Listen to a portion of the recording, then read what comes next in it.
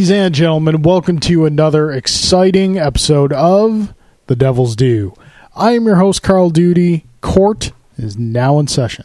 With me, as always, is the man who, dead or alive, is coming with me tonight to see RoboCop in the theater, Mr. Drew Celestino. That is accurate. We're going to see RoboCop preferably tonight. Alive. I'd rather be alive to see this movie. Well, that is completely up to you, sir. I choose. I'll drag your corpse into the theater if that's what's required. Oh, yeah. No, I'll come willingly. It's okay. All right. It's one of my favorite movies and all. What's up? How's it going? It's going. RoboCop tonight. RoboCop tonight in 4K, which On the big screen, does it matter? No. But the theater we're going to is gorgeous. You said you've never been there before. Never been to the North Park. They always do great retro screenings. I saw the original Superman there. Okay. And I saw Wayne's World there. That's an experience. Yeah. So those were, it's a very classic style theater, and it's been restored. Would you say it's more of a theater? Sure. Okay, good. Theater. It's got nice comfy seats, not like the full reclining ones that we've kind of been spoiled with, but the seats are updated. Okay. So they're not like, it's an old world look with some modern conveniences. I'm okay with that. So yeah, it should be a good time. That being said, we're going to endeavor to keep the show tight tonight. That's always the goal. But dear listener, fret not. We're not going to shortchange you. Never. So that being said, let's get to our opening statements. Drew. Hey. How was your week? It's been all right. Well, it happened, Carl. What happened? I finally saved Hyrule. Ah, yes. The charred, burned remains of Hyrule. Look, in fairness, it was charred and burned 100 years ago. Yeah, that's the point that's the story of the game. How much longer were the forces of Ganon allowed to pillage? About 200 hours. Burn about 200 plus hours. Longer in the than big picture, it's not a should lot. have been. Yeah, it's okay. All right. So, but you finally beat it. I did. Sunday kind of rolled around. I was hovering at around 112 shrines out of 120. And I said, I got some time today. I'm just going to go ahead and finish my shrines and knock that out.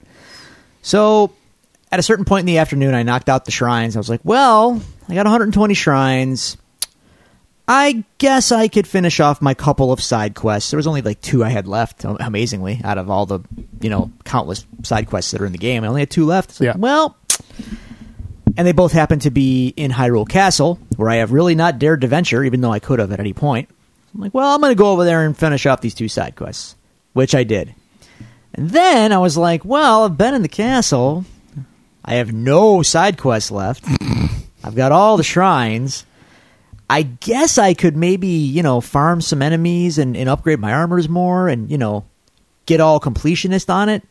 But then I was just like, you know what? No, it's Sunday night. I put the work in.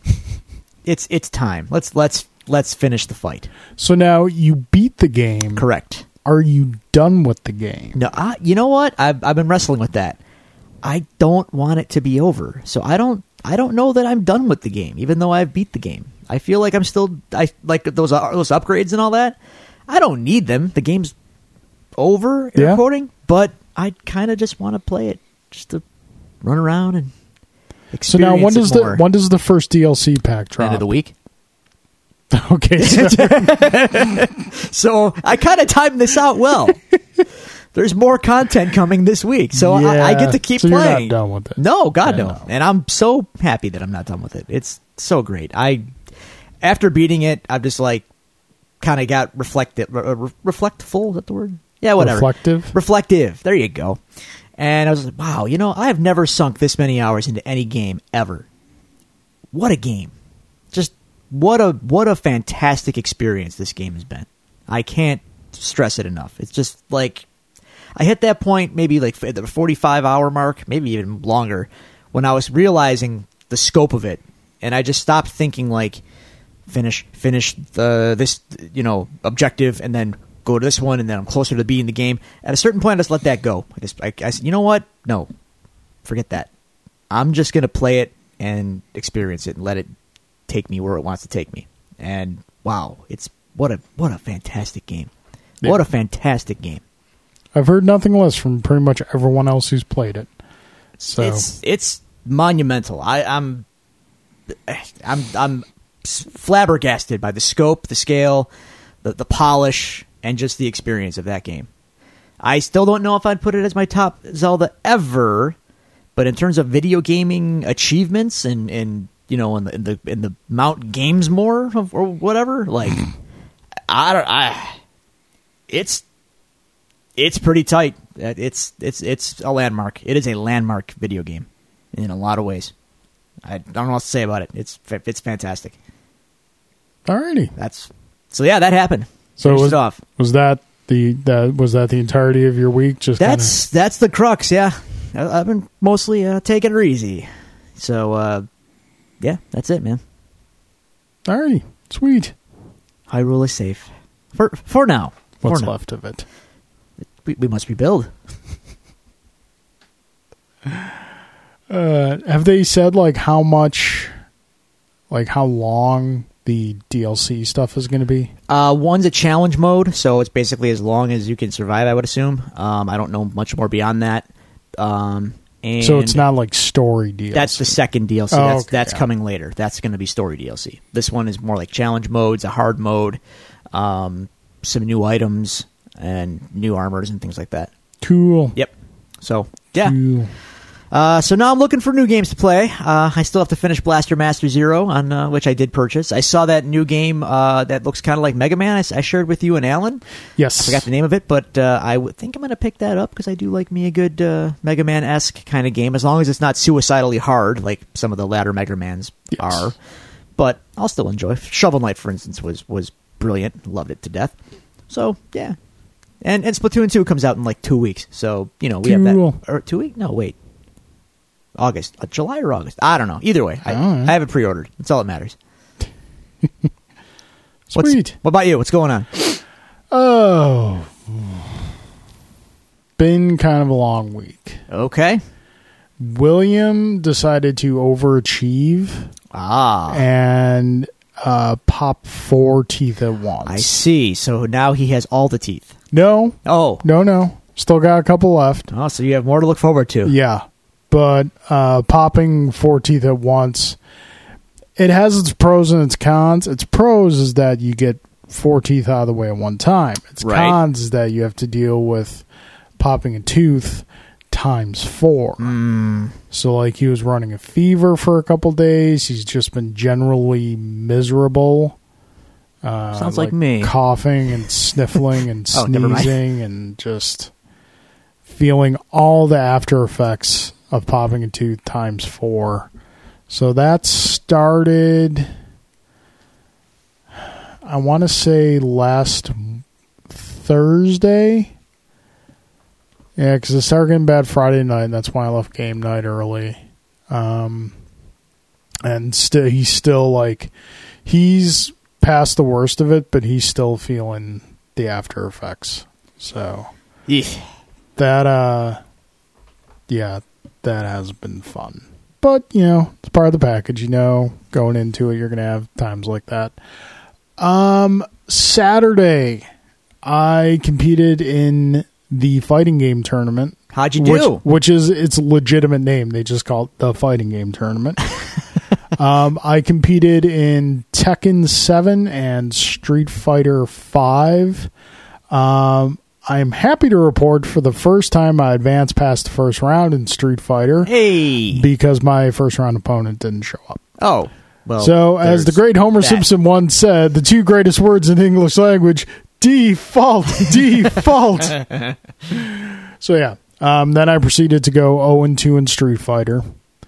To be fair, I haven't picked up Street Fighter in a couple months. Okay. So, there was that, and then I fared better in Tekken. Really? Yes. Interesting. I lost my first match, but then I won my second match. So, and then I was very quickly dispatched in my third match. I won a total of 3 wins and 4 losses in Tekken. Okay. Counting individual games played. So it was a good time. Again, big thank you to Brian Stone, who has been on the show before, and Game on Land for putting on a fun time for everyone to have. Shortly after my time in the tournament was over, I was thinking, I'm like, there's an X-Wing tournament going on. See, it all comes back to X-Wing. Didn't have my ships with me, but I was like, you know what? I'm really starting to like this group, this Western New York X-Wing group. So I walked like a mile and a half up the street with a 20-pound fight stick on my back. Checked out the rest of the X-Wing tournament. It was cool. Interesting builds, fun times. This new kid comes in, plays. He's considerably younger than most everyone else who plays. I noticed that the X-Wing crowd skews slightly older than the fighting game. Not surprised. Crowd. Yeah. But there's this new kid who started showing up like a week after I did.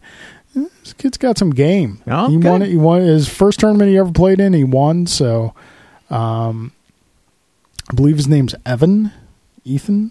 I'm gonna look it up. It's an E name. We know that much. Name. So yeah, that was a lot of fun. Just to kind of stop in and see that, and that was happening at Collector's Inn. Yeah. Other than that, it was kind of a straightforward week. Good deal. Today's kind of rough though. Today marks the 10th anniversary of the passing of my friend William, who my son William is named after. So it's kind of rough. This day is never easy. This day is, I mean, it's hard to rank one over another like William or my father, which I've discussed about on the show before. But I mean, sometimes it's harder thinking of William because like he went much, much too early. So yeah, kind of going through the day with that. Well, 10 years, big landmark.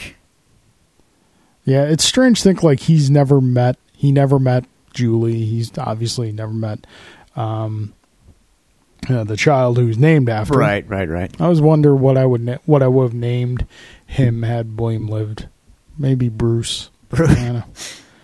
Evan O'Connor was named the young lad who won the store tournament at Collector's Inn. So congratulations to you, Evan. Kid's got some game.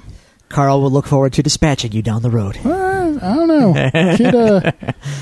Kid's got some. He's got some games. He's always got interesting builds. Okay. So I haven't had a chance to play him yet. I definitely do want to play him. Tournament coming up this Saturday at Two Kings Gaming at the Eastern Hills Mall. So all right, going to fly Decimator Squad.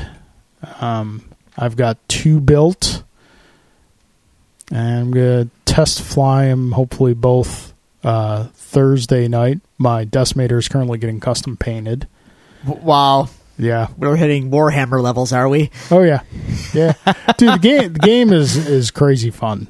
I'm enjoying it more. Currently, I'm enjoying it more than fighting games because every time I say this, it sounds like a backhanded compliment to the game and the community around the game, but it is not intended that way. The time commitment to develop your skills in X-Wing is not as high as the time commitment to develop your skills in a fighting game. No, you claim that, yeah. Yeah, like I've said before, if you want to be competitive in a fighting game, you've got to put in like minimum 2 to 3 hours a day. Yeah. So yeah, that was my week. Dear listeners, if you want to tell us about your week, if you want to ask us some questions, if you want to make some comments about the show, we welcome any and all feedback. You can reach us at the following social media outlets. You can follow us on Twitter at Devils Do Pod. You can go to facebook.com/DevilsDoPod. You can email us at thedevilsdopod@gmail.com, or you can find all these resources available to you on our website, thedevilsdopodcast.com. That being said, bringing our opening statements to an end and going into cross-examination, we have some questions. All right. Our first question today comes from Mr. Adam Malone. Hey. Wealthy young man about town. He has a question for your show. He says, I want proof anyone has ever said far and few between. I think Drew just made that up. No. No. Nope. I hear it all too often. Usually on the radio or even on some podcasts or, in meetings with, if you work in an office, and I've worked in several, you have those meetings and you have, people talking, and sometimes those people like to pontificate and like to think that they sound smart, but then they drop the far and few between line on you, and I just kind of tilt my head like a dog, like, eh? And then, and I feel like I'm the only one that picks up on it because everyone else just kind of lets it slide. Yeah. But I know. It might be like those word puzzles you see where the first and the last letter of the word are in the proper place, but all the other words are mixed up, but you can still read what it's intended to be. Sure. I have lots of little vocabulary tics like that. All right. Like, for instance, is irregardless an actual word, or is that just basically like it's an oxymoron, really? Irregardless. Okay. Like, isn't regardless just enough? As in with no regard? Irregardless means the same thing? Like, whatever. It's all good. I don't care. I could be wrong. I could be wrong. But no, lots of things like that. I'm also the grammar Nazi on social medias and in writing form, so I'm that guy too. Yeah. No, that's in the words of Vince McMahon, pronouns, pal. Think twice, type once, I say. There you go. Okay, now we move on. Thank you very much, Adam, for your question. We move on to the Gene Wilder and Richard Pryor of The Devil's Due. Mr. J. Gelsomino and Alan Waiters both sent in questions, starting with Mr. Gelsomino. Drew and Carl, I'll see you guys in a couple hours, but I'll ask these questions now. Oh, Jay getting in late. You could watch one movie with the director and force them to explain themselves throughout the movie. What will you choose between the following? I'm glad he's giving us choices because I'm going to read these in reverse order because I think he buried the lead with the first one. Okay. Wolverine Origins. Yeah. RoboCop 3. Okay. Jaws the Revenge. Okay. Or G.I. Joe Rise of Cobra. Well, if I watched that with the director, that would mean I'd have to watch it again. I don't know that I'm cut out for that. I might fold. Well, you know what its powers are now, so you can steel yourself against them. Well, then again, that was that might have been the last gasp of my optimism and hope in the world. So when I saw that movie, I think that pretty much killed all of that. So maybe I could sustain myself watching that again. Were you ever optimistic about the film at any point during pre-production announcements? No. I was, as soon as I heard what the direction they were going with it when it was first announced, I was like, "This is terrible. This is all wrong." And I heard it's all wrong. I tell you, yeah, it was wrong. And remember IGN? Remember they still exist, but at the time they had an IGN movie channel. Yep. And I wrote in once to the IGN movies, and I kind of like called out the producer and the script, and they had a reader column at that point, and they put my letter in, and like Lorenzo de Bonaventura, he's the producer. He produced G.I. Joe amongst many other movies. He saw that article, and he like got combative about it in another interview like later on, and like called it out, and I was just like, this guy's a jerk and he's wrong. And not for nothing, I know he's a big Hollywood big shot, but I like to think that I was right and he was wrong. So listen, Hollywood big shots often prove that they don't know anything. That's correct. So anyway, I don't know if I could sustain it given that list. The other movies I have no real interest. No, like for RoboCop 3, it's a sex. That's playing favorites with what we like. But at the same time, like, I'm pretty sure I know what that guy was going for, and I'm pretty sure he had no money and was in a thankless position and given a studio mandated PG-13, and RoboCop had kind of already ceased to be a thing. Yeah. By the time he had to make that movie, so I don't care. The other movies, yeah, whatever, they're bad. But same thing with like Wolverine Origins. I'm sure the director didn't give a crap about comics, and they were just going to be like, here, take this and make something and whatever, and I don't need to hear that guy talk. But the director of G.I. Joe, yeah, okay. If I could bear watching the movie again, I might sit down with that man and tell him everything that he did wrong. I would be there with a bucket of popcorn watching you. I'd be like 3 rows ahead of you, turned around, just watching you and him watch the movie, just waiting for you to just snap and start punching him. I wouldn't even do that. I would just watch it and be like, dude, what is this about? What were you doing there? Let me tell you where you went wrong here. Let me tell you where you went wrong. See the opening credits when it says directed by? That's where you went wrong. Then again, I think that was directed by Steven Sommers, was it not?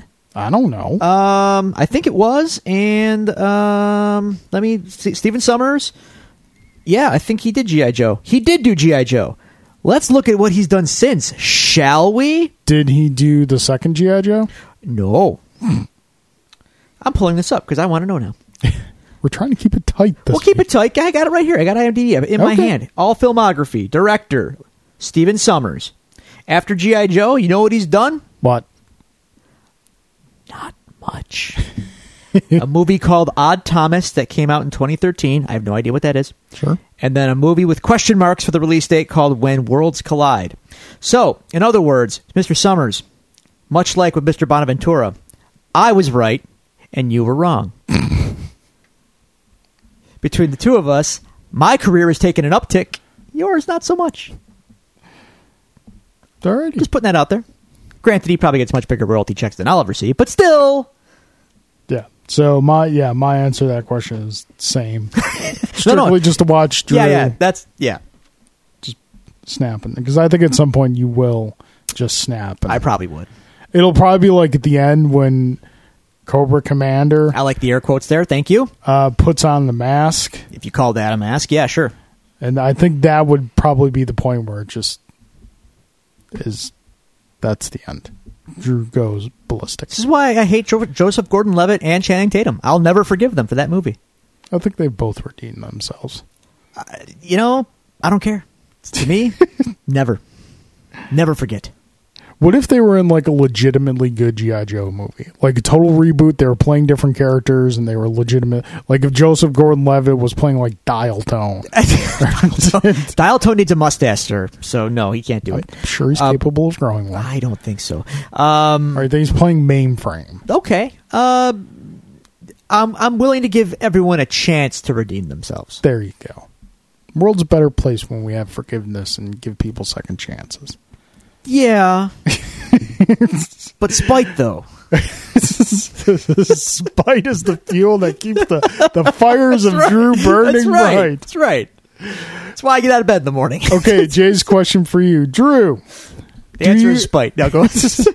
Do you agree with my fan theory that Ghost occurred, the movie Ghost, starring Patrick Swayze, Demi Moore, Whoopi Goldberg. We know Ghost. That Ghost occurs in the same universe as DC. Clayface is the true killer of Sam Wheat. He has infiltrated Sam and Molly's apartment, stole the identity of Willie Lopez to make sure Sam was out of the way, and he can hurt Molly if not. And he can hurt Molly. If not, why not? If you don't believe in his theory, why don't you believe in his theory? No, I can't get behind that, unfortunately. But how great would it be if, like, after the movie in a post-credit scene, like Sam becomes the Spectre? Yeah. Or he's like confronted by the Phantom Stranger? That could be cool. He just becomes Dead Man. No, because Dead Man's a specific dude. It's not like Fair enough.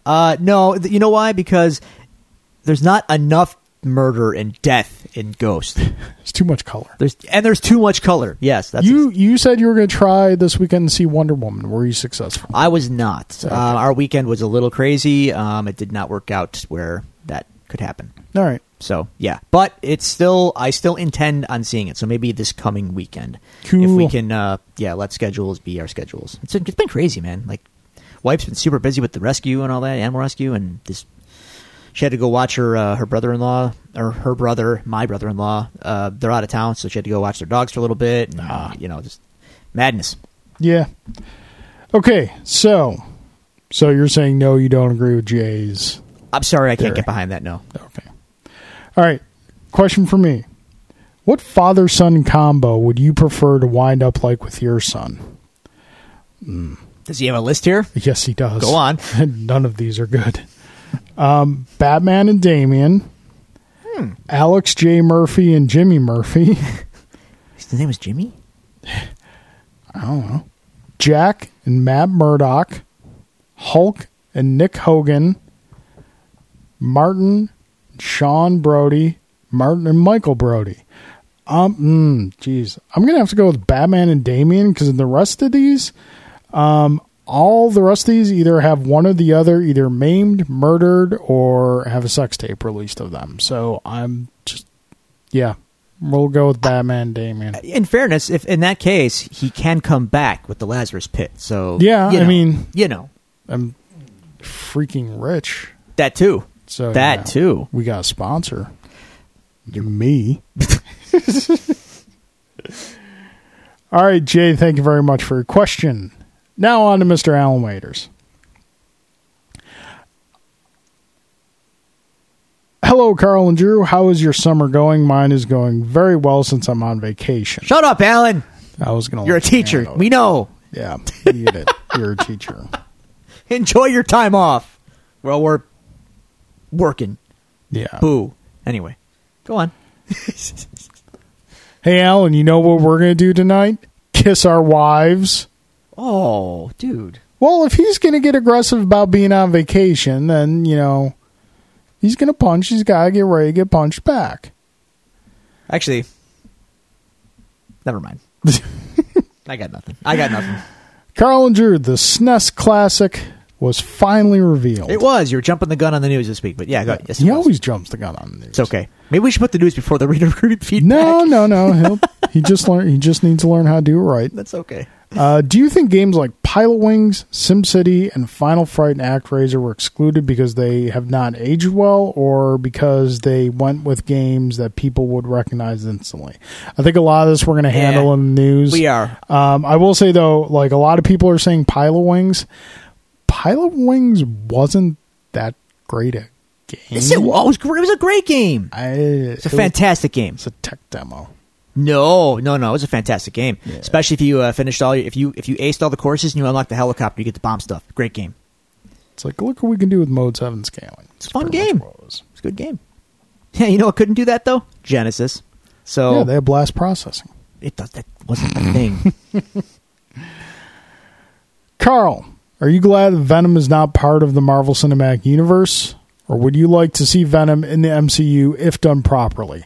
Yeah, I'm glad that the Sony stuff is not connected to the Marvel stuff. Oh, I got a take on that too. I don't think Sony should be doing a Venom film. I don't think Sony should be trying to do like a Black Cat, Silver Sable film.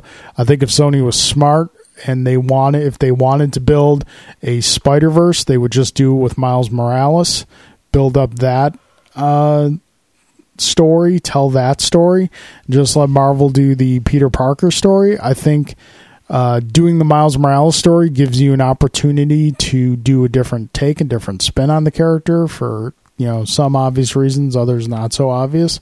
But I think it frees you up from a lot of the shackles of what you've done before, and B, what audience expectations would be.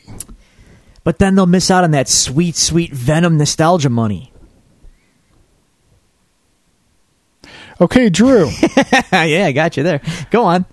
No, I just... I'm right, unfortunately. That's the whole decision-making process.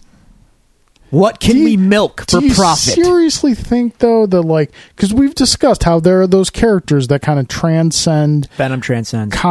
But does he still? He did. There's no argument that he did, but does he still? I don't think he may still, but I don't think on the level that you're anticipating. He's not on the level of Spider-Man, but he's... No, I'm talking about those characters that, general public get, Deadpool, Harley Quinn, Spider-Gwen. Question for you. Okay, hang on. Who was Deadpool before Deadpool came out? Nobody. He was known to comic people, and that was it. Non-comic people knew. No, they didn't. Yeah, they did not. That's ridiculous. No, Deadpool was made by that movie. Now he's got the recognition. His star was rising, but now he's omnipresent. Venom was already omnipresent before. He's got it. It's receded in recent years, but believe me, they throw Venom out there. People know Venom. Okay, your question from Alan. Drew, as we know, WWE's ratings have gone down the toilet. They have. As a wrestling aficionado, what is the most important thing to do to fix this problem? Develop characters with better storylines, cut down the time, or let them wrestle? Also, can Lucha Libre get some love? As cheesy as it is, better than most shows. Oh, Lucha Underground? Lucha Underground is a fantastic show. What can they do? This is a whole show. I could talk about what they need to do. TV ratings aren't the end-all, be-all, because I think TV ratings for everything across the board are going down. We have too many channels, too many options, and too many ways to consume content nowadays. Television being one of them. A lot of households, I think young people don't care about television. They have their phones, they got the internet. TVs they're just not the end-all, be-all anymore. You can get content anywhere. But WWE's problems are deeper than just declining TV ratings because of, technology. Their problems are like ingrained in their culture and what they've become. And how do they fix it? For starters, I mean, get Raw down to 2 hours instead of 3, and number one. Stop overexposing everyone. Fire every writer you have. Stop pandering to whoever you're pandering. I don't even know who Raw panders to anymore, to be honest with you. Stop the shenanigans. Start making long-term plans for people. Execute those plans. Don't, as the reports say, try and create, air quotes, moments. Actually start plotting things and making plots work and doing consistent characterizations and writing. Make matches matter. Make your titles matter.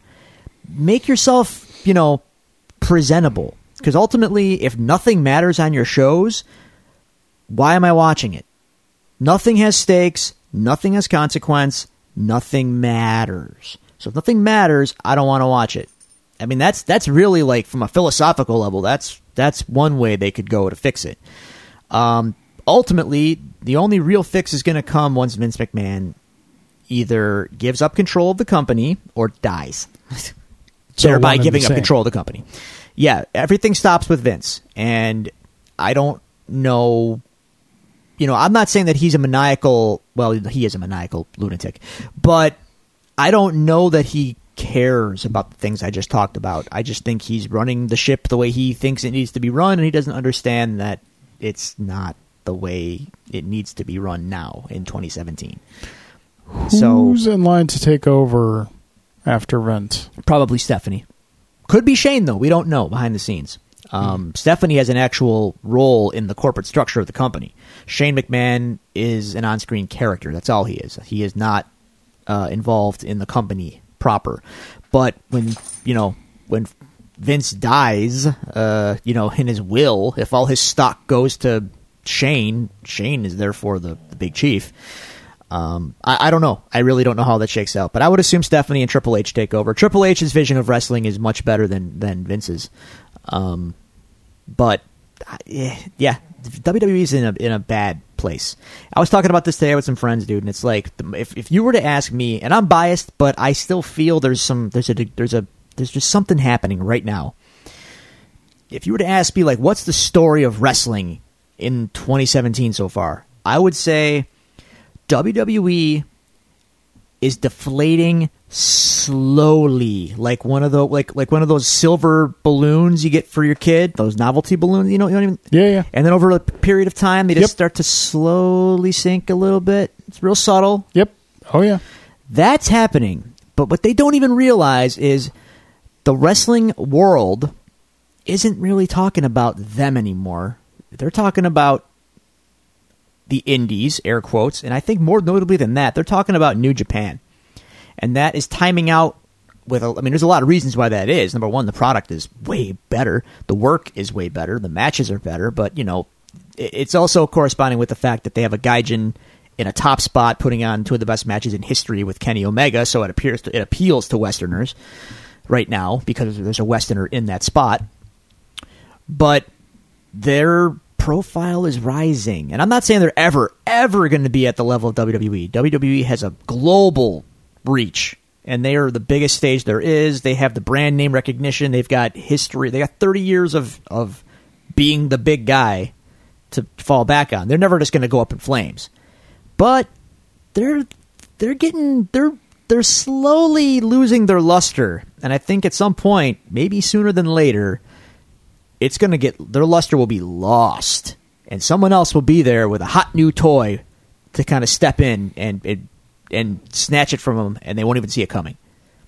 I don't know that they're ever going to be bigger than the WWE, but something else is going to kind of take hold. I think it already is taking hold, and WWE doesn't even realize it. They're just kind of they're just kind of letting it happen. Either they don't understand or know, or they have no answers for it. I don't know. That's just how it feels to me right now. It just feels like one's on the way down, one's on the way up.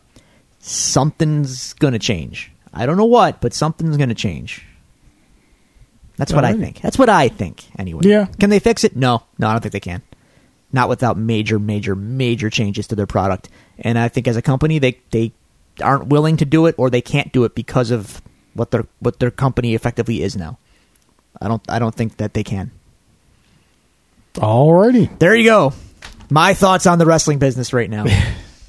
That wraps up our cross-examination for this week, and which we move on to news of the week and the case files. Things happen when we shut off the recorder. It's freaking frustrating. We started doing this show on Friday night. I'd show up, we'd do a show, we'd hang out, we'd play some games, and then a couple months in, I was like, you know what? We want to make sure for our listeners we have the most up-to-date news information and giving our takes on it and whatnot. And so we switched to recording on Tuesday night. Somebody must have told Hollywood, and Hollywood must hate us. Because, did you hear what I said about Steven Summers? Because last week, after we got literally within an hour after we got done recording. Less than that. We stopped, you checked your phone, and there it was. Yeah, major news story hits. Which would have been the story of the week had not less than 24 hours later, another major news story hits. Well, we got to go one at a time here. You've obviously heard all the takes, but now you're going to hear our takes because you love us and that's what you come to the show for. Yeah. So last week, again, almost immediately after we stopped recording, it was announced that a Watchmen series is in development. Now, as soon as you hear that, many of you, probably like Drew, would roll your eyes and be kind of wondering why. But then you hear it's in development at HBO. I have reservations. HBO, go on. Known. Can I at least get through? Yes, you can. Before you start. So HBO, known for very high quality programming, original programming. We're not going to blame them, for Transformers and whatnot. So you hear that, but then it was announced that David Lindelof would be showrunner. This, as I've noticed, has kind of split fan community opinions in half. A lot of people think he redeemed himself in a lot of ways with his last show on HBO, Leftovers. But some others have some differing opinions. You being one of them. That's right, sir. Hey, you're not going to find... Well, you will, but I'm as you may know, a big Watchmen guy. Okay? Love it to death. I own several versions of it. I own the Absolute Edition, which is great. I have 2 paperback copies. One's my loaner, one's my reader. I've got I have the RPG books, which are the only outside official, air quotes, official material outside of the original book that was sanctioned by Alan Moore and Dave Gibbons. I've got that stuff. I've got making of the movie. I've got making of the comic. I'm a Watchmen guy. Okay. Yep. And hearing it it's going to be an 12. They haven't said how many parts it's going to be, but I'm just going to ballpark the 12-part hour episode and issue format. Makes sense, right? Hey, cool! They should have did that. They should have did that before they made the movie. That's what everyone kind of was asking for then. So on the surface, it's like, yeah, Lindelof though. Well, it's twofold. One, I think the appeal of Watchmen is starting to diminish. And I say that reluctantly, but not so reluctantly. I think that it's been strip mined. by other people, and elements of it have been put into other form and other stories to the point of kind of, exhaustion almost. So its original impact is sort of deadened a little because it's been aped so many times. That hurts me, because it's such a great piece, and I think it's as it stands, it's still fantastic. But I think as a thing, people might be a little burned out or let down by what it really is. But anyway, Lindelof. The big sticking point is Lindelof. I heard The Leftovers was good, and you know what? If it is, great. I haven't seen it, but I watched Lost, dude. I watched Lost. That was a show he ran. Screw him. It's not just Lost that you have a sticking point with. Oh, yeah. Then there's that little movie called Prometheus that, everyone was a complete moron in, and he wrote that too. Granted, he could always pawn that off on Ridley Scott, and, based on what I've heard about the Covenant movie, I didn't see it, the new Alien Covenant, then maybe Ridley's more to blame. But you know what? Your name's on it too, pal. So you're 2 for 2 with the letdown factor and the everyone acting stupid and the big mystery that we're not going to answer and solve. Yeah, I don't know if I want you in charge of my Watchmen adaptation, buddy. Well, having said that, sorry, I don't even interrupt. No, go ahead. I've also seen the movie that they did make where Zack Snyder was slavish to the visuals, which visually. Hey, good job. It was off the But page. he also missed all of the nuance of the actual tone and meaning behind the words and the story.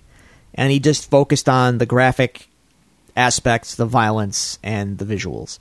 So maybe a more nuanced, fresh look at it is a good idea. Maybe we don't need to be slavishly devoted to the source material.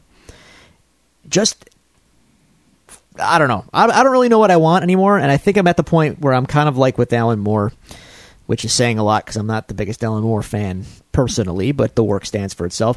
Watchmen is perfect as it is, as a comic book. Yeah.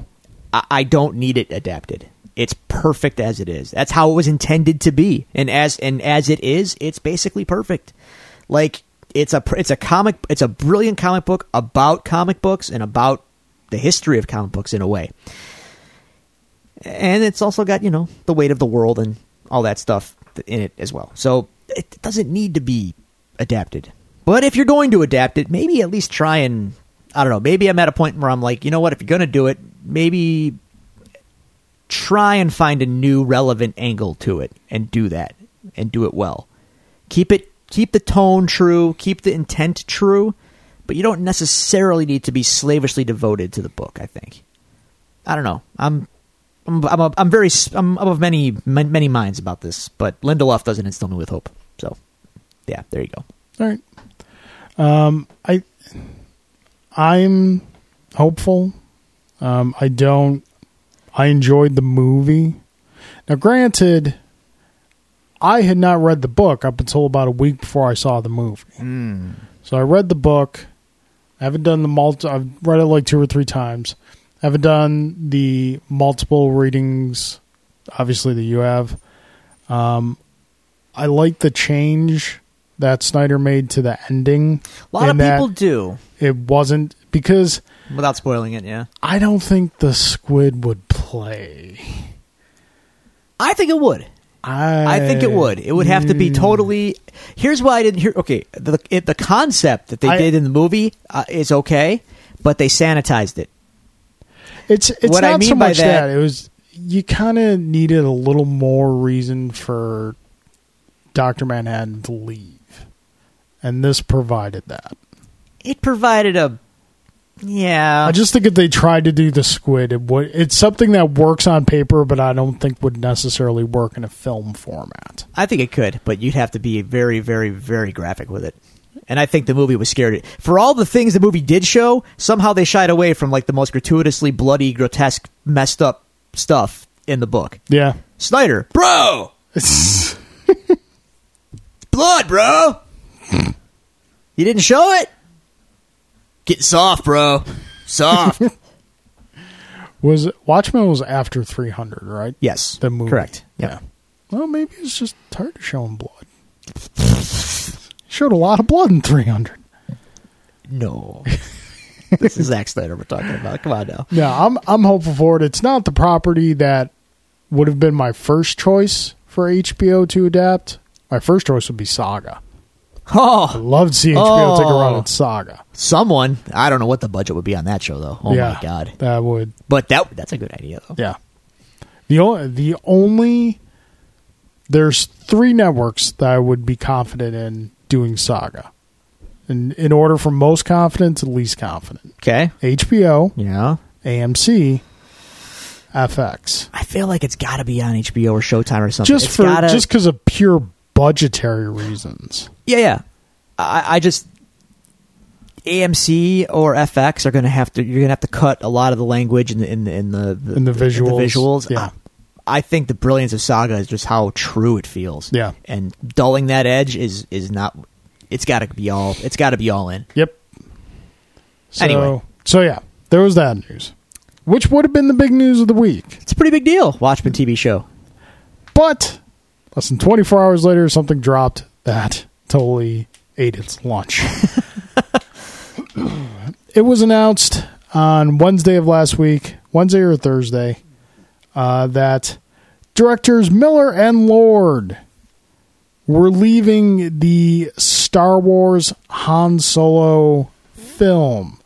Then it was announced shortly later, the old caveat came up, creative differences, and it's pretty much been confirmed that they were fired.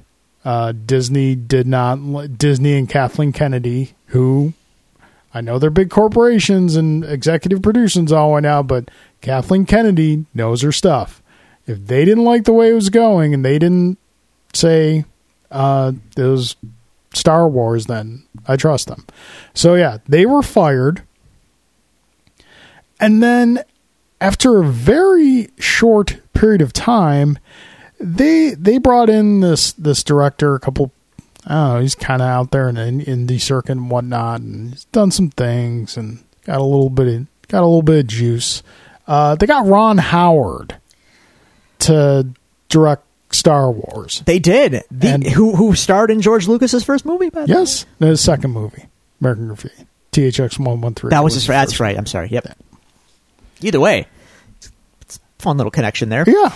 So yeah, dude. And this is not like what happened with like Josh Trank with Rogue One when they were months before production. And no, they were in the thick of filming. Like they were. Yeah, they were. This was almost in the can. I think they're more than halfway.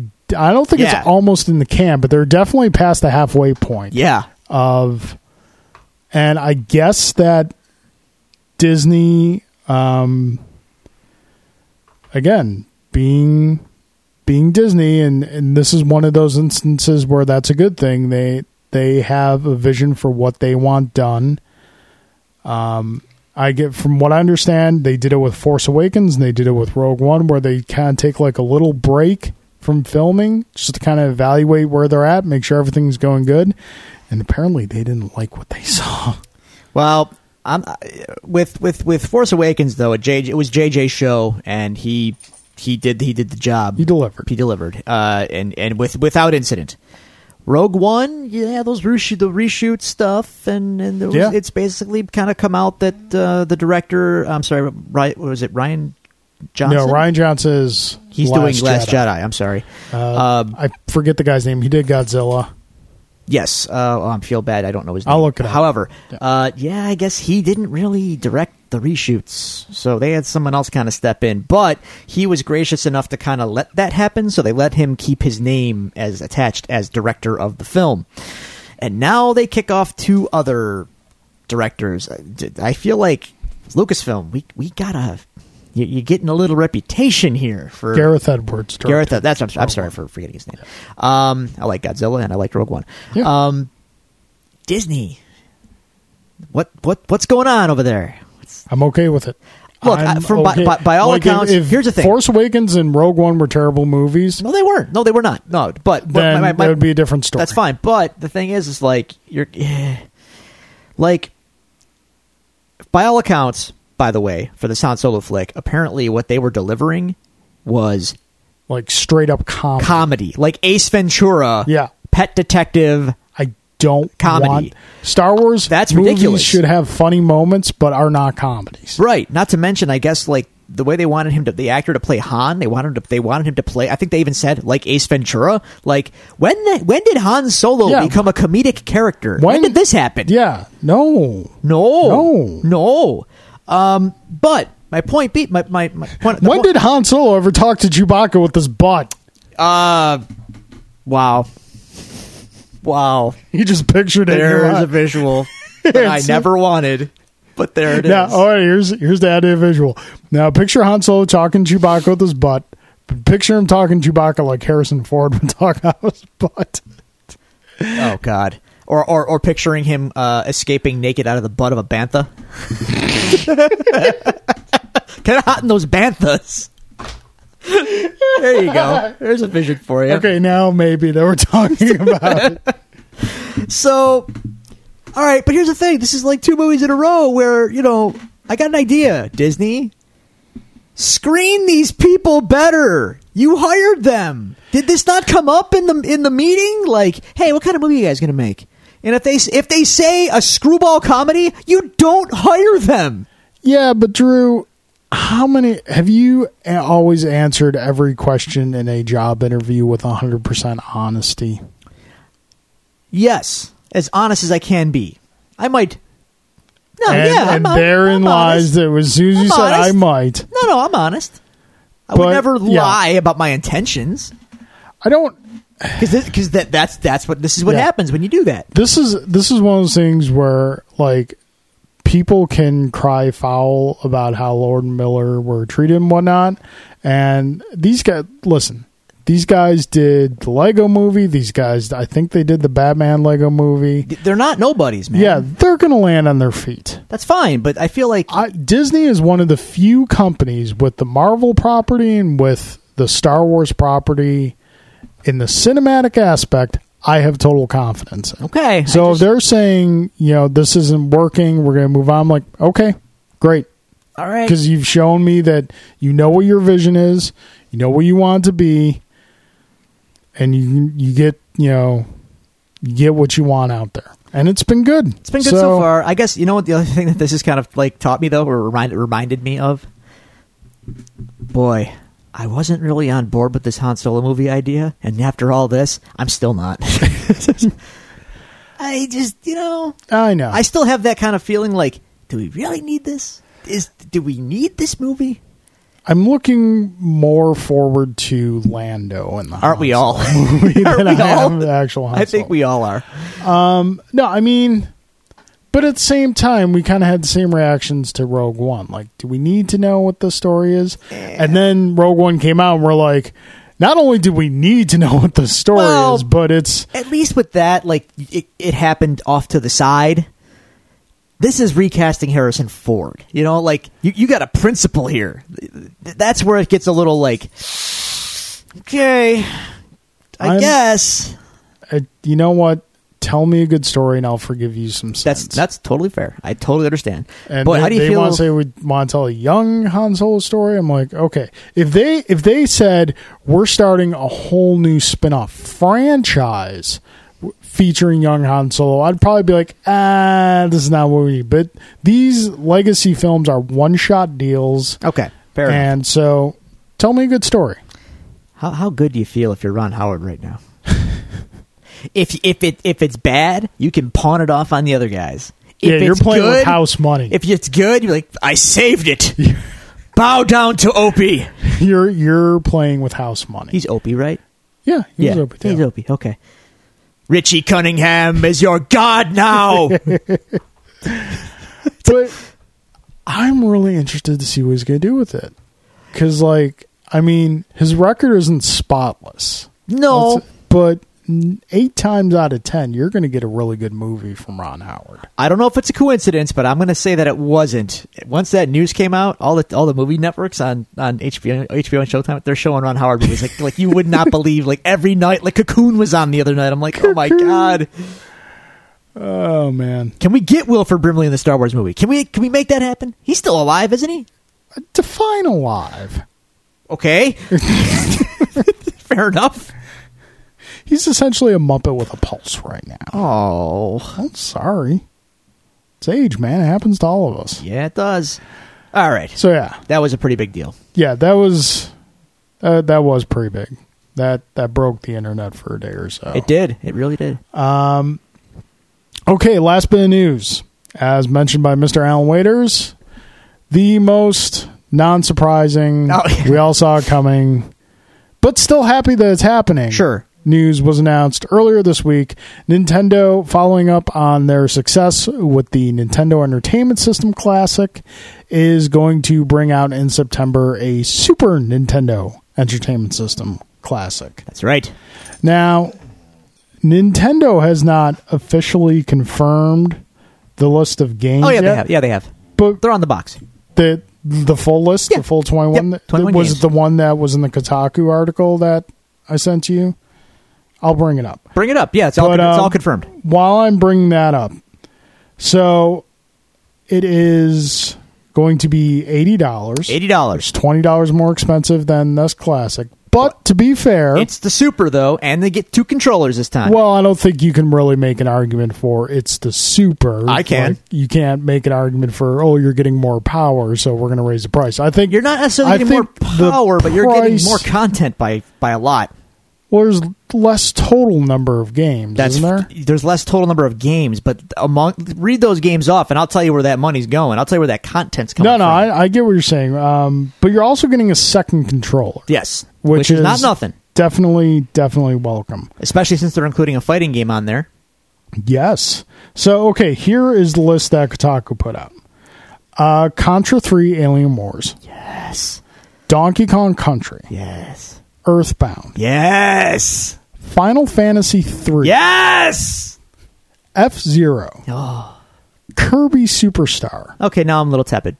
Kirby's Dream Course. Now I'm definitely a little tepid. Legend of Zelda Link to the Past. Mega Man X. Give it to me now. Secret of Mana. Carl, my heart just stopped. Ah, there it goes. Yes! Secret of Mana, dude. Star Fox. Yes. Star Fox 2. Never before released. Star Probably 'cause Fox it's 2. terrible. No. I know, I'm just trolling you. Street Fighter 2 Turbo Hyper Fighting. Yes! There you go. That's what I wanted. But you're going to be mad when I tell you what Japan's getting instead. But go on. I'll tell you in a minute. Super Castlevania 4. Okay. Super Ghouls and Ghosts. Okay. In case you want to remember what hate feels like. Oh, yeah. Oh, yeah. Super Mario Kart. The OG granddaddy of them all. Can't wait for that battle mode. Yes. Super Mario RPG Legend of the Seven Stars. Yes! That's huge, dude. That's huge. Super Mario World. Classic to this day. Gave us Yoshi. Super Metroid. Do I even need to? No. You know. We know. You know. Super Punch Out. See, again, that one I'm a little okay. So that's the list is reported by Kotaku. Yes, so that is the official list of games. Okay. Japan's getting Super Street Fighter 2, by the way, not just Turbo. I'm okay with that. Really? Like, seriously, if I was going to pick... Because the best version of Super Street Fighter 2 is Super Street Fighter 2 Turbo. That's the best version of that particular iteration. But if you told me that I had to pick a Street Fighter game that was on SNES to go on SNES Classic, I would have picked Turbo Hyper Fighting. Over Super? Yes. Wow. Okay. Interesting. I thought you might want those 4 extra characters and stuff. No, I'm good. Okay. It's not that I don't like those characters or anything. For me, that was the best version of Street Fighter on the SNES. All right. Fair enough. Yeah. Dude, so... Yeah. Final Fantasy, Earthbound, Mario RPG, Secret of Mana. Those are 4 of the best. Not only are they 4 of the best games on the SNES, but those are long games. That is mega content. This is very RPG friendly. The Super Nintendo was an RPG machine, dude. It was a golden era of RPGs on the Super Nintendo. Was Final Fantasy on the NES Classic? Yes, it was. Is it worth No. playing? No. I think there needs to be some level of visual polish and enjoyment from an RPG, at least to get me to play it. And I never saw that from Final Fantasy on NES. NES, no. Yeah. Super Nintendo, though. Final Fantasy 3 or 6, as you want to call it. I had friends who played it. I'm sorry, 7 fans, but this is the true best Final Fantasy. I like 8 the best. Get out of this room. Are you with 8? Simply stating an opinion. It's a horrible take. I like it the best. It's fine. It's fine. Apparently not, because you're kicking me out of your damn house because I stated an opinion. At least he didn't say 10, because then I'd be really mad. Anyway. No. Yeah, thank you for that. Oh. Thank you. Yes. Secret of Mana. That's like one of my favorite games. That was such a great game. An action RPG, good story, just cool characters, cool locations, lots of weapons. Oh, good game. I was surprised by 2 things. Mortal Kombat 2 not making cut surprised me. And we'll talk about it. Okay. And general lack of beat 'em ups. Yeah. No Final Fight, no Ninja Turtles, no Turtles. Yeah, I would assume licensing would be an issue with the Turtles and whatnot. Yeah, but you're playing nice with Capcom because you got Street Fighter on here. Nintendo and Capcom are probably on better terms, I would think. Then again, Konami makes Castlevania, so who knows? Dude, you know what? I honestly, I have no idea how those deals are made. Mortal Kombat not being included, I can see. From a, this is a stocking stuffer kind of item, Yeah. For the kids. Yeah, I don't it's think more for the adults, kids. Yeah. but still, I don't think Nintendo would put that kind of game on this kind of package. Okay, I can see that. I mean, dude, as a Mortal Kombat guy, I would love it to be included, but I understand why it's not. Yeah, I'm okay with this. I'm very okay with this. Contra 3 is probably the best Contra game. Console release. You're gonna offend someone with that take, but I won't argue with you because I love Contra 3. Yeah. Dual wielding. Yeah. You can do the pose. Yeah, the pose with the plane flying overhead with the flames on the ground. That's right, dude. That game's legit. Yep. Turtle boss. Yeah, turtle boss. That goes into just spastic humping when you beat it. That's right, he does. He's like, I gotta hump the ground. He does. There's some omissions. There's some stuff I would have thought would have made it above, a lot of people crying about Chrono Trigger. I could see that. I got a hot take for you. Ready? Got your flame retardant suit on? Okay, go ahead. Chrono Trigger is overrated. I said it. I don't care. I never played it. Okay. I don't know. Well, I didn't get into RPGs until PlayStation. Fair enough. Final Fantasy VII was my first RPG. We probably lost some subscribers with that take, but I don't care. I stand by it. 2 Kirby games. Yeah, that's a sticking point. Give me one, but not both. I would almost argue you don't really need one. Kirby is part of that Nintendo original character pantheon, but he's a B-lister. He's not an A-lister. You know what I mean? I would almost say he's like a C-lister. Well, you got your A tier: Mario, Zelda, Metroid. That's your A tier. Is Metroid really in the A tier? I think so. Yes. If you were to be honest about it, they don't treat it like an A tier, but when they do, well, the thing is though, when they do put out a Metroid game, it's a big deal. So that's A tier. Samus is A tier. Kirby, he's not on that level. He's a step below. Kirby's down here. I would put Mario, Link A tier. Sure.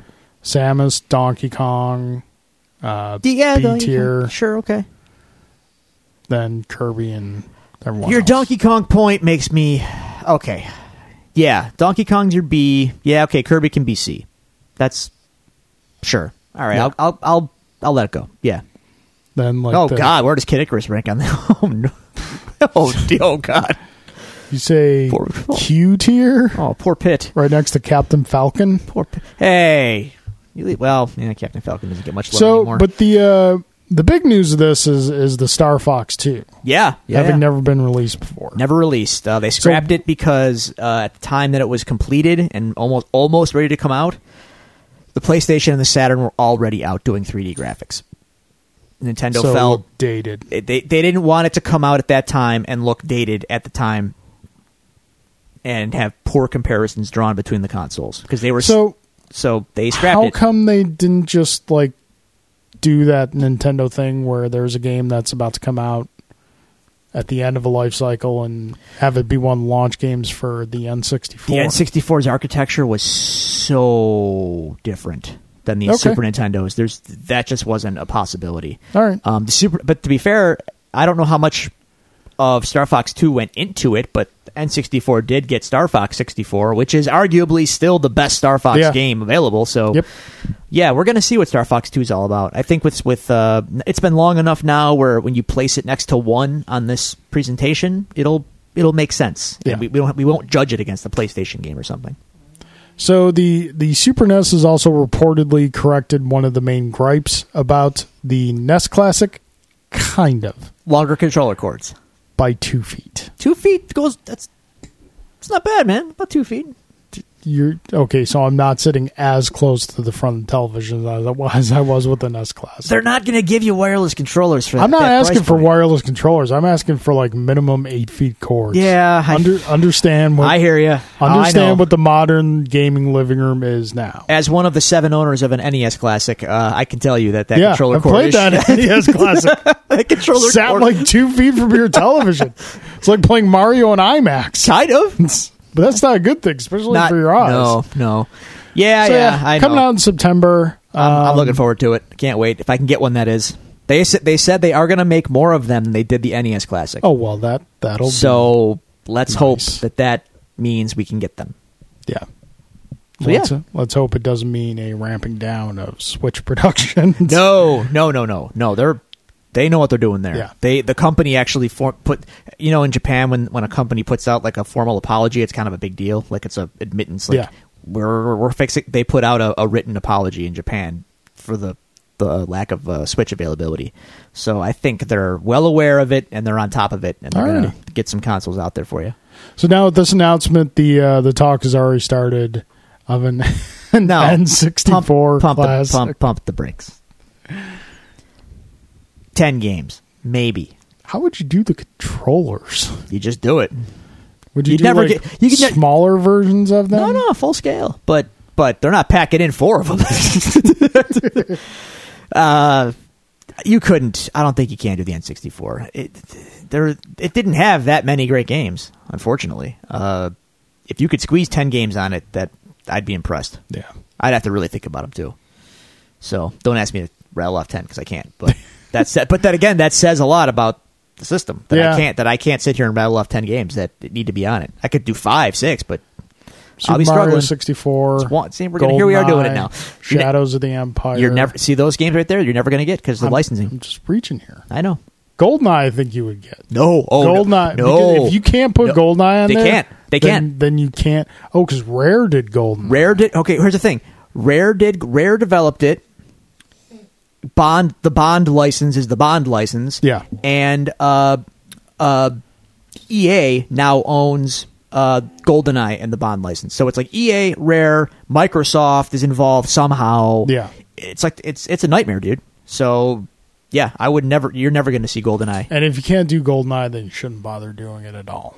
Well, yeah. I disagree there.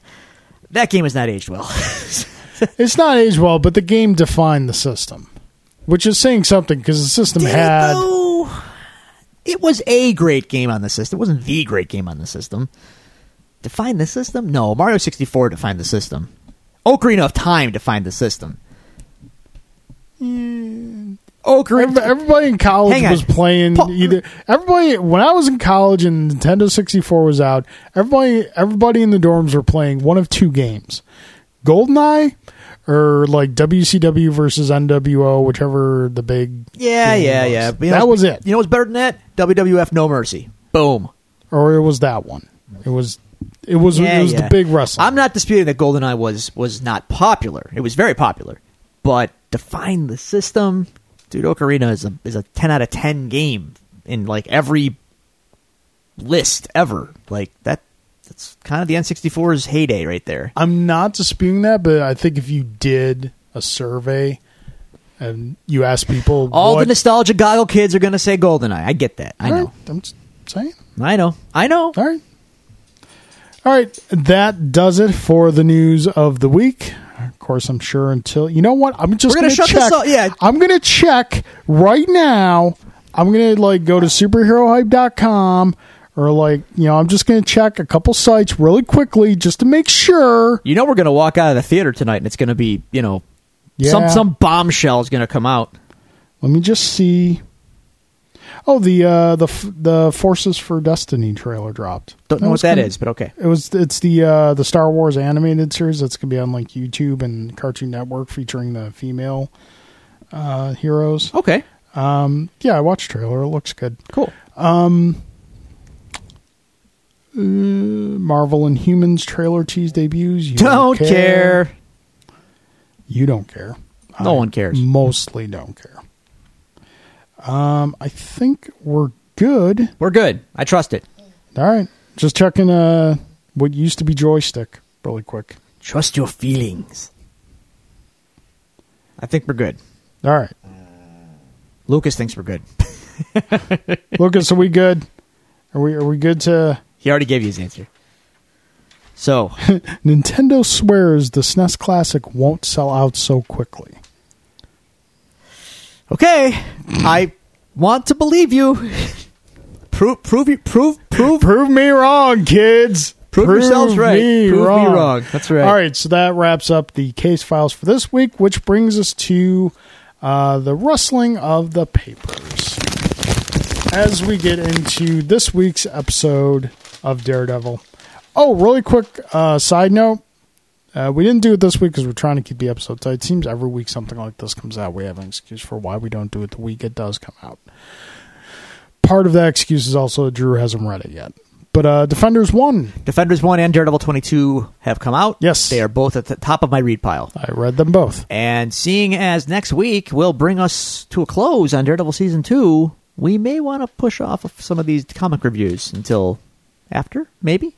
Yeah, with comic reviews, I kind of want to be as close to release week as possible. Okay, never mind. I'll read them.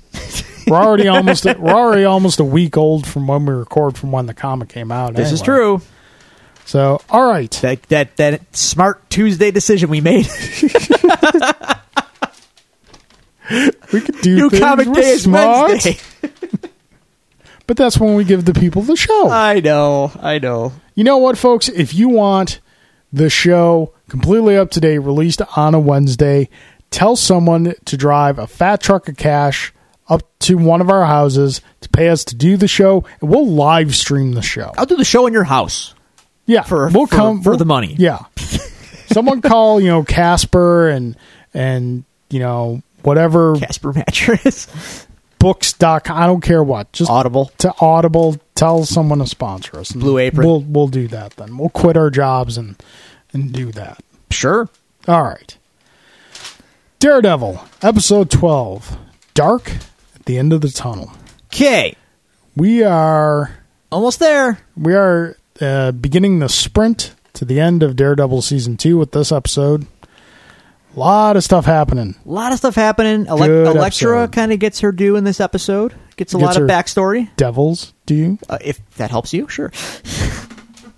The episode opens up with young Elektra. Yes, it does. Mini Elektra. Okay. Yeah, doing her training with the stick and whatnot. Yeah. I gotta say, the warning signs were there early. Yeah. I have a question same question I asked about Cottonmouth.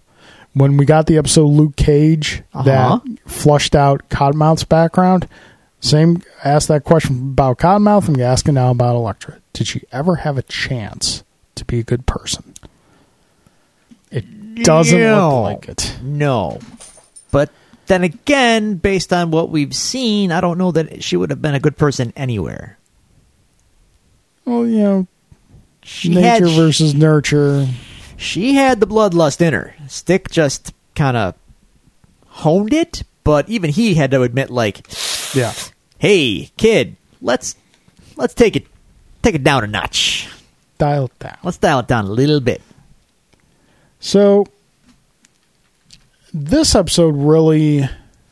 I mean, we've had episodes that deal with the Stick-Elektra relationship previously, but not to the depth of this episode. We get all the details here. And I think it really... Not only do we learn a lot about Elektra's past, we learn that above a lot of preconceptions we may have about Stick, and he's got a funny way of showing it, like most dysfunctional fathers do, he genuinely cares for Matt and Elektra.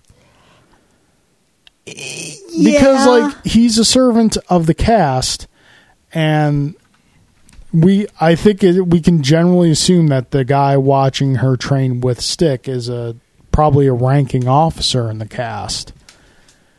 And he orders her, Elektra, dead, executed. Yeah. And Stick slices his throat. Kills him instead. Yeah. So we've got this thing that Stick has devoted his life to, or at least the life that we know of, telling him to do one thing, and he acts in complete opposite. I don't dispute that he cares. Because he does, and it's shown. Yeah. But he's also... Even his caring is sort of selfishly motivated, though, because he's got the mission and the war and the soldiers he's going to need for it on his mind. So, yeah, he cares, but I still feel like Matt and Elektra are just a means to an end for him. Maybe, but I don't know.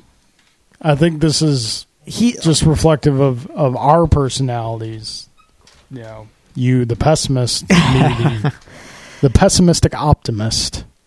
It's not to say that it's not to say he doesn't care. Yeah. And he's not, as he tells Matt later in the episode, he's not proud of them. He is.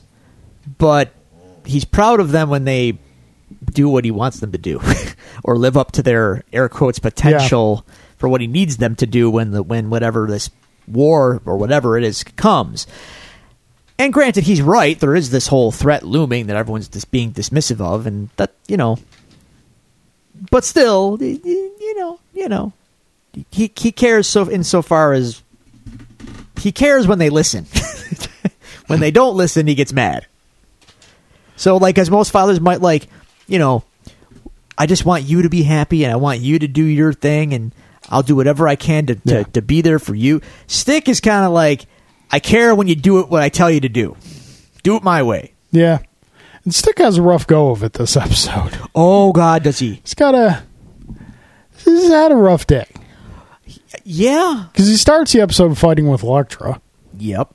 And at first it kind of seems like she's not in his weight class, but then she proves very quickly that he's past the point where he's in her weight class. That's correct.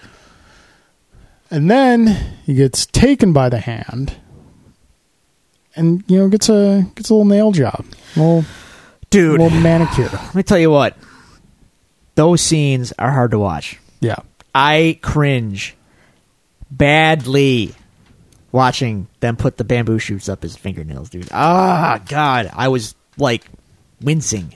It takes a lot to get me to feel that. That got me. Yeah. That got me bad. Even the thought of it's like, oh, God, stop.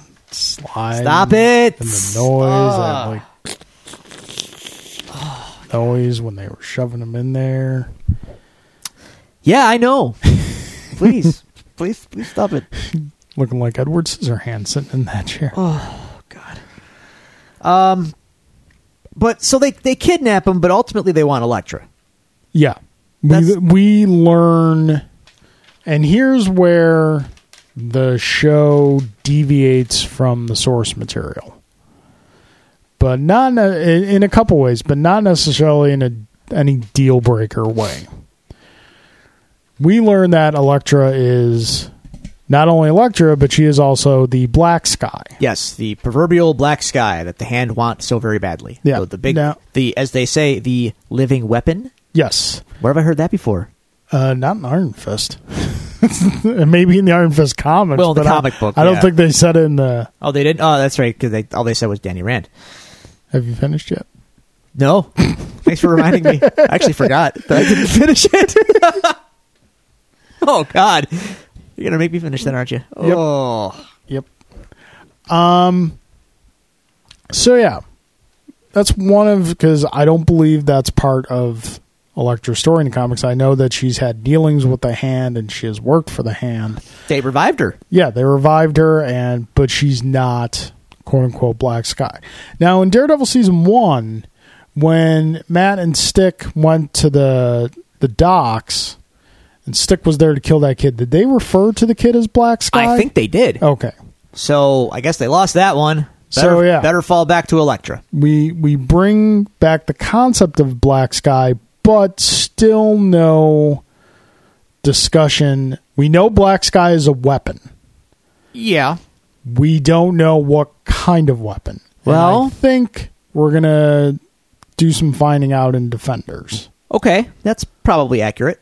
Again, living weapon, so I mean, yeah. Maybe there's some holding out hope for the tournament from Iron Fist comic book. We're not going to get it. No. But I want my fat Cobra. Come on. Anyway, you're not going to get at least in Defenders. No, I know. Have you heard any announcement of Iron Fist Season 2? No. I haven't either. So that's one way in which they deviate from source material. The second way kind of got on my nerves a little bit by this episode, first time around and second time around. It seems like they can't decide where to fall on what the Hand Ninjas actually are. Because at first it seems that they're just people, dudes, guys, ninja guys who are serving the Hand. Then we have the scene in the morgue from last week where they're opening them up and they see that they've been autopsied before. Yes. So then you think maybe they're going to the source material where the Hand Ninjas are essentially ninja zombies. Yes. Now, in this episode, we kind of go back to the idea that they're living people because they're breathing. Let me stop you there. Why not both? Nobu, for instance. Yeah. So they're alive, but they've been dead. All right. Feel me? They still they need they still need to breathe and all that, but they are resuscitated people. Okay. Okay. I can get behind that. Or some of them are alive and some of them are just could be a mix and match. Corpses. Yeah. Like rite of passage, someone to this die is like in the Star Wars Stormtrooper argument. Are they all clones or are they conscripts? Or how does this all work exactly? So, yeah.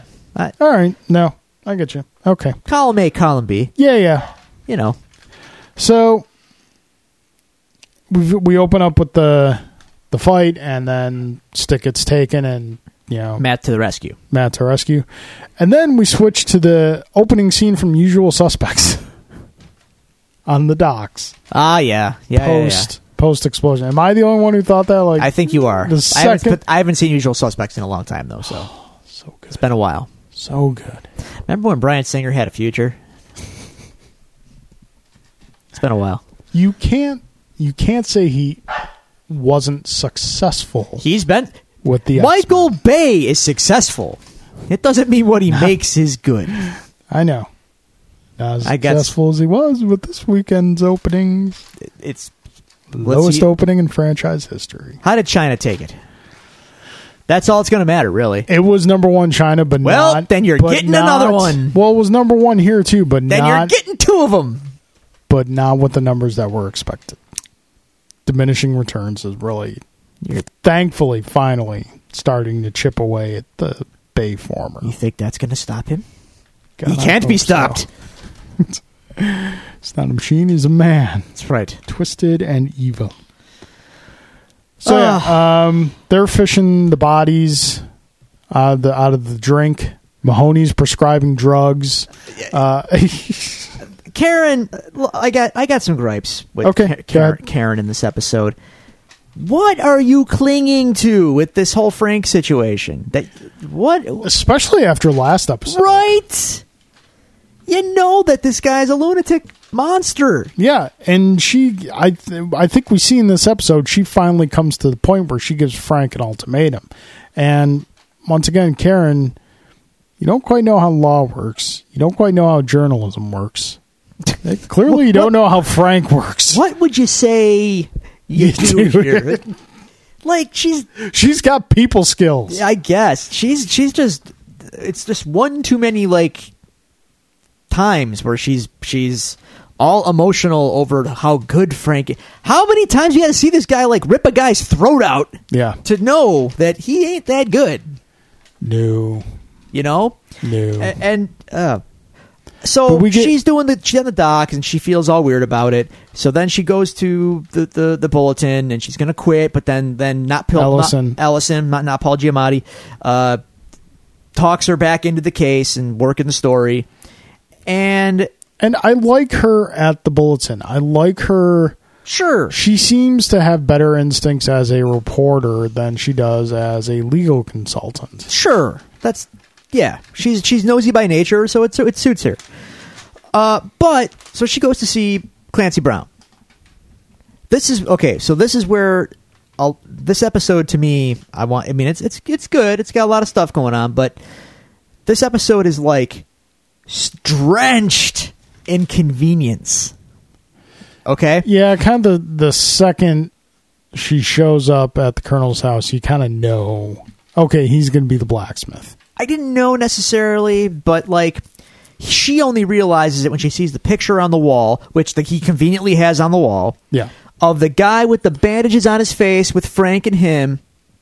And then she has the flashback to the dock where she conveniently remembers the one dead guy with the burn marks on his face. By the way, the boat blew up. He wasn't on the boat when it blew up, though. How do you know? How does she know that?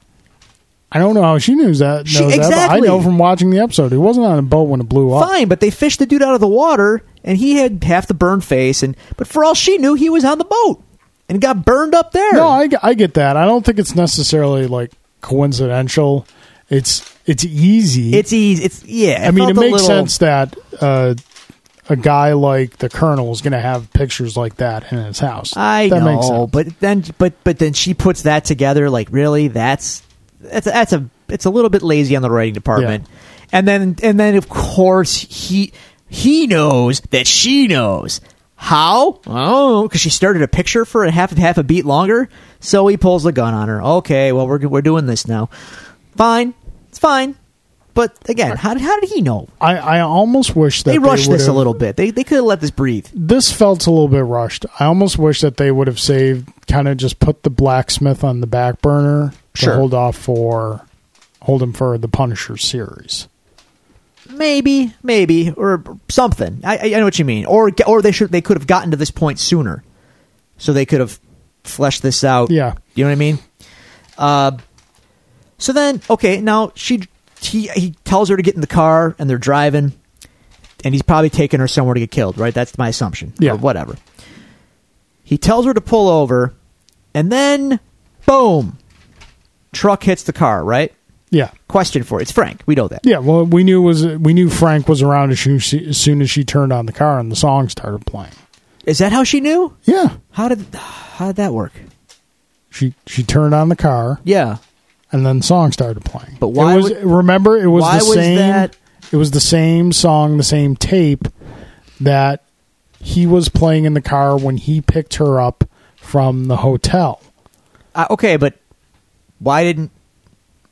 That was Frank's way of telling her, you're going to be safe, I'm here.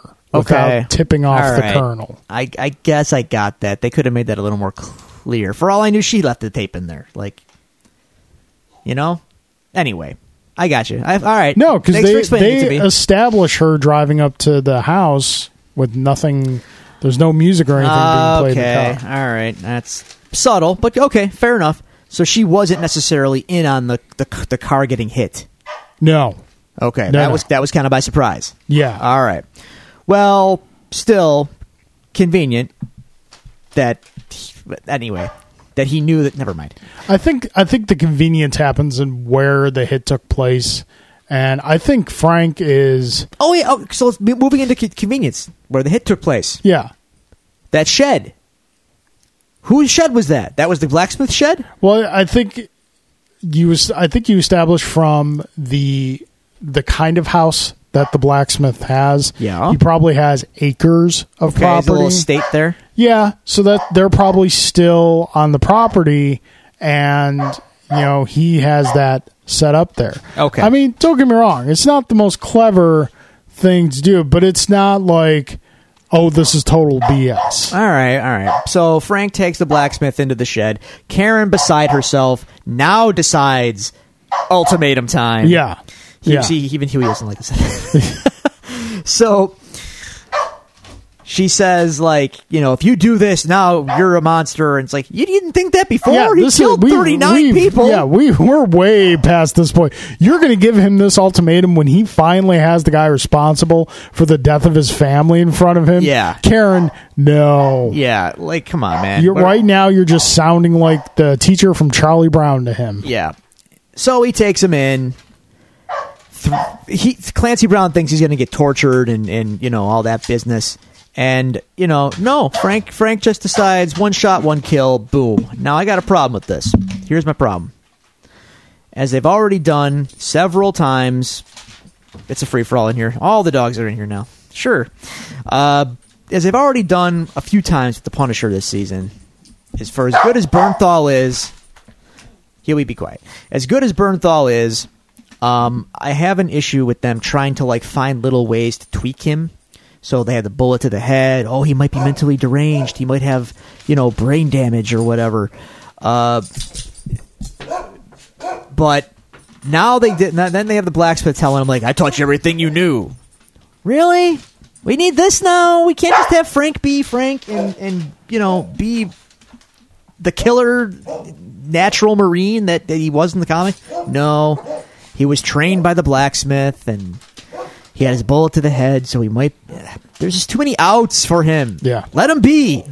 It's kind of the problem they always seem to run into in the films, trying to humanize him and give him a sympathetic backstory. This isn't that character. No. This is not the one you do that with. No. The Punisher is the Punisher. You sympathize with him on the level that he witnessed the horrible murder of his family, but everything he does beyond that, you don't have sympathy for at that point. No. And like I said, the way you kind of deal with the Punisher is you put him up...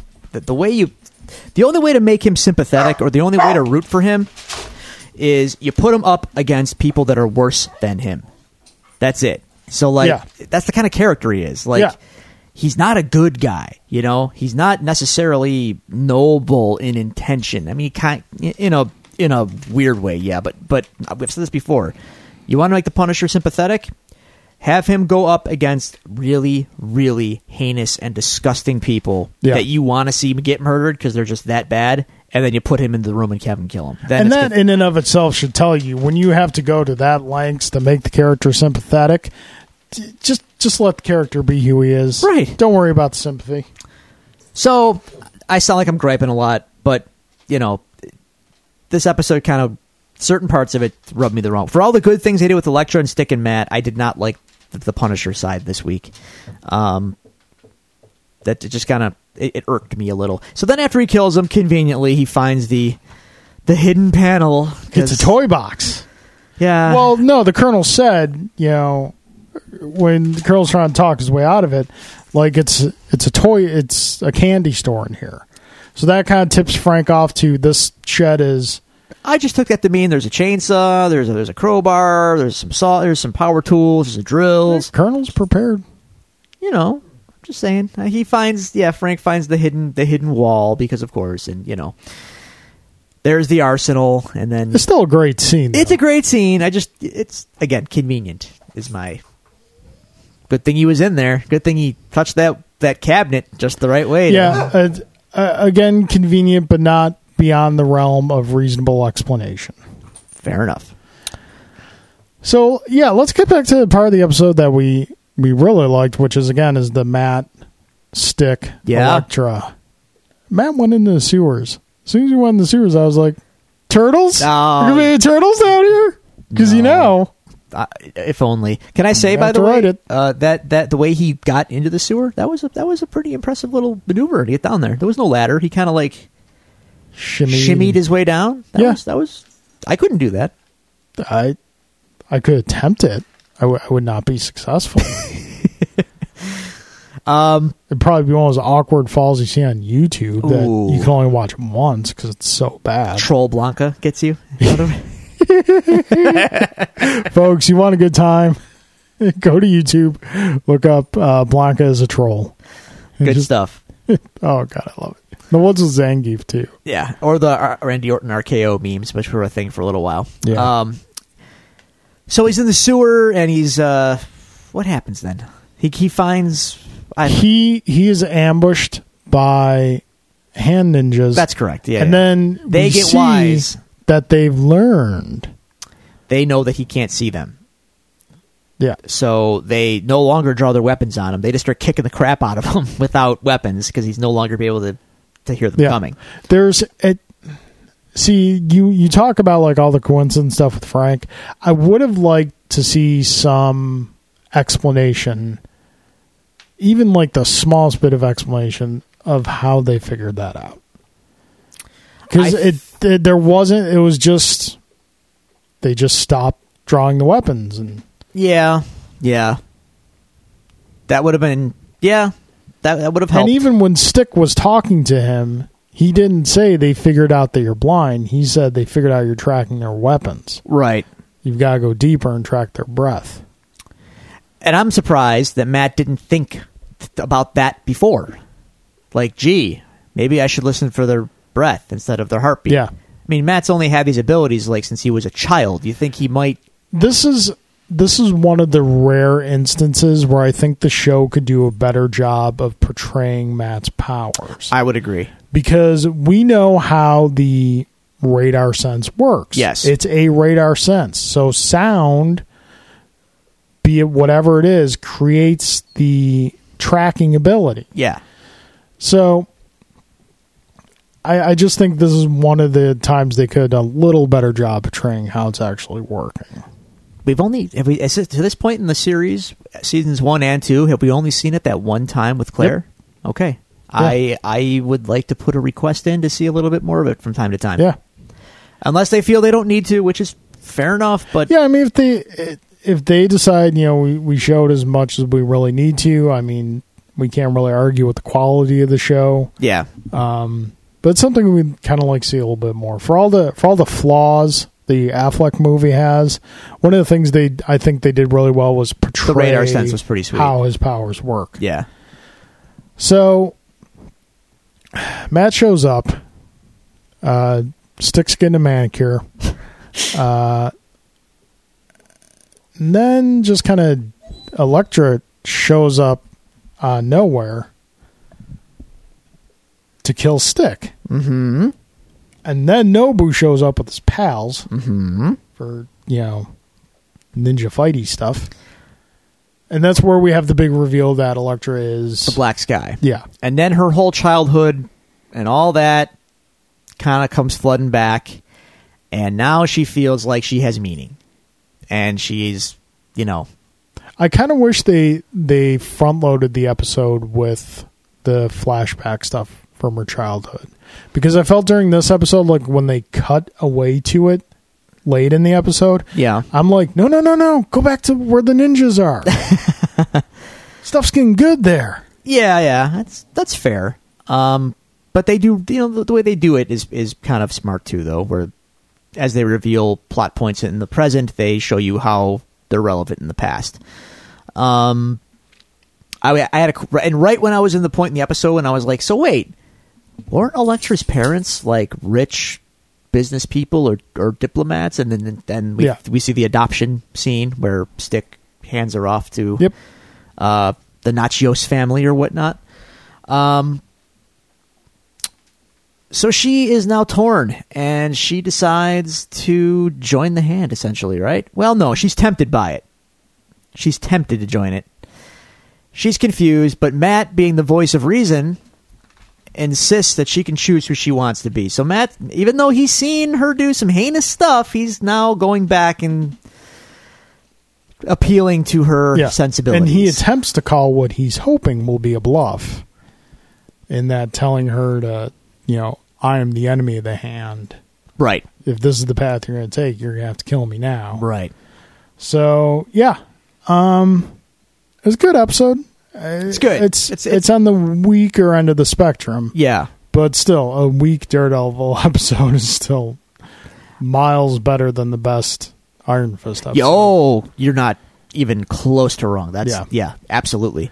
So, I just some shortcuts in the writing are my only real gripes here, and some of the Frank stuff. But the whole Matt Stick and Elektra dynamic in this episode is really good, and it's kind of like Matt realizes, this might not be the father he wants, but it is a guy who has given him purpose in life, and they had a little moment there. Yep. All right, that's what I got. Yeah, that about does it for this episode, as we're just trying to keep the dogs at bay. And Michael Bay. No. I would never apply any Michael Bay analogy to these wonderful animals. They serve more purpose in society than yes, they do. They actually make me happy. Yes, Michael Bay does not. No. So so next week we got the season finale. Yeah, and then we got some time to play with between now and August. Well then, because we're gonna be going right into Defenders, probably about the week after that comes out. Well, we might have to. Because I think Defenders will be an interesting opportunity for us to go into a show not having seen all of it, at least right away. I mean, probably by the second week, we'll have seen all the episodes, but it'll be interesting to speculate, like with episode 1 and whatnot, what's going to come and stuff there. So we got some stuff to do. We're also coming up on our 1 year anniversary, and we're going to see about maybe throwing, a special something together for that. We'll see. Yeah. But again, we appreciate you joining us. If you'd like to communicate with us, send us questions, comments, suggestions for the show, you can find us at the following social media outlets. You can go to @DevilsDuePod on Twitter. You can go to Facebook.com/DevilsDuePod. You can email us at TheDevilsDuePod@gmail.com, or you can find all these resources on our website at TheDevilsDuePodcast.com. As always, we appreciate you giving us your time and listening to our show. We ask that you please review us on iTunes, retweet, share our new episode announcements. It helps the show. Anything else? Only because it's fresh on my mind, and I want everyone to might be morbidly curious. Saturday and Sunday on Access TV. Well, Saturday anyway. New Japan Pro Wrestling is having their first ever U.S. shows. And Saturday night, I think 8 p.m. Eastern, they are devoting hours to it, airing it live from Long Beach, California. This is the NJPW G1 Special in USA. It's going to be a tournament to crown the first ever New Japan U.S. champion. And you get Cody Rhodes, who is the son of Dusty Rhodes, who just won the ROH world title. He is facing Okada, the NJPW heavyweight champion, who, frankly, Cody does not deserve to be anywhere near Okada. But whatever. I mean, just enjoy it for what it is. This is NJPW's first ever U.S. show. So this weekend, I would encourage everyone to check it out. There you go. Please do, because I'm going to be watching it. We're going to be talking about it. Alrighty. That being said, ladies and gentlemen, dogs are telling us it's time to get on with our evening. They sure are. Time for RoboCop. Yeah, time for RoboCop. So for now, court's adjourned.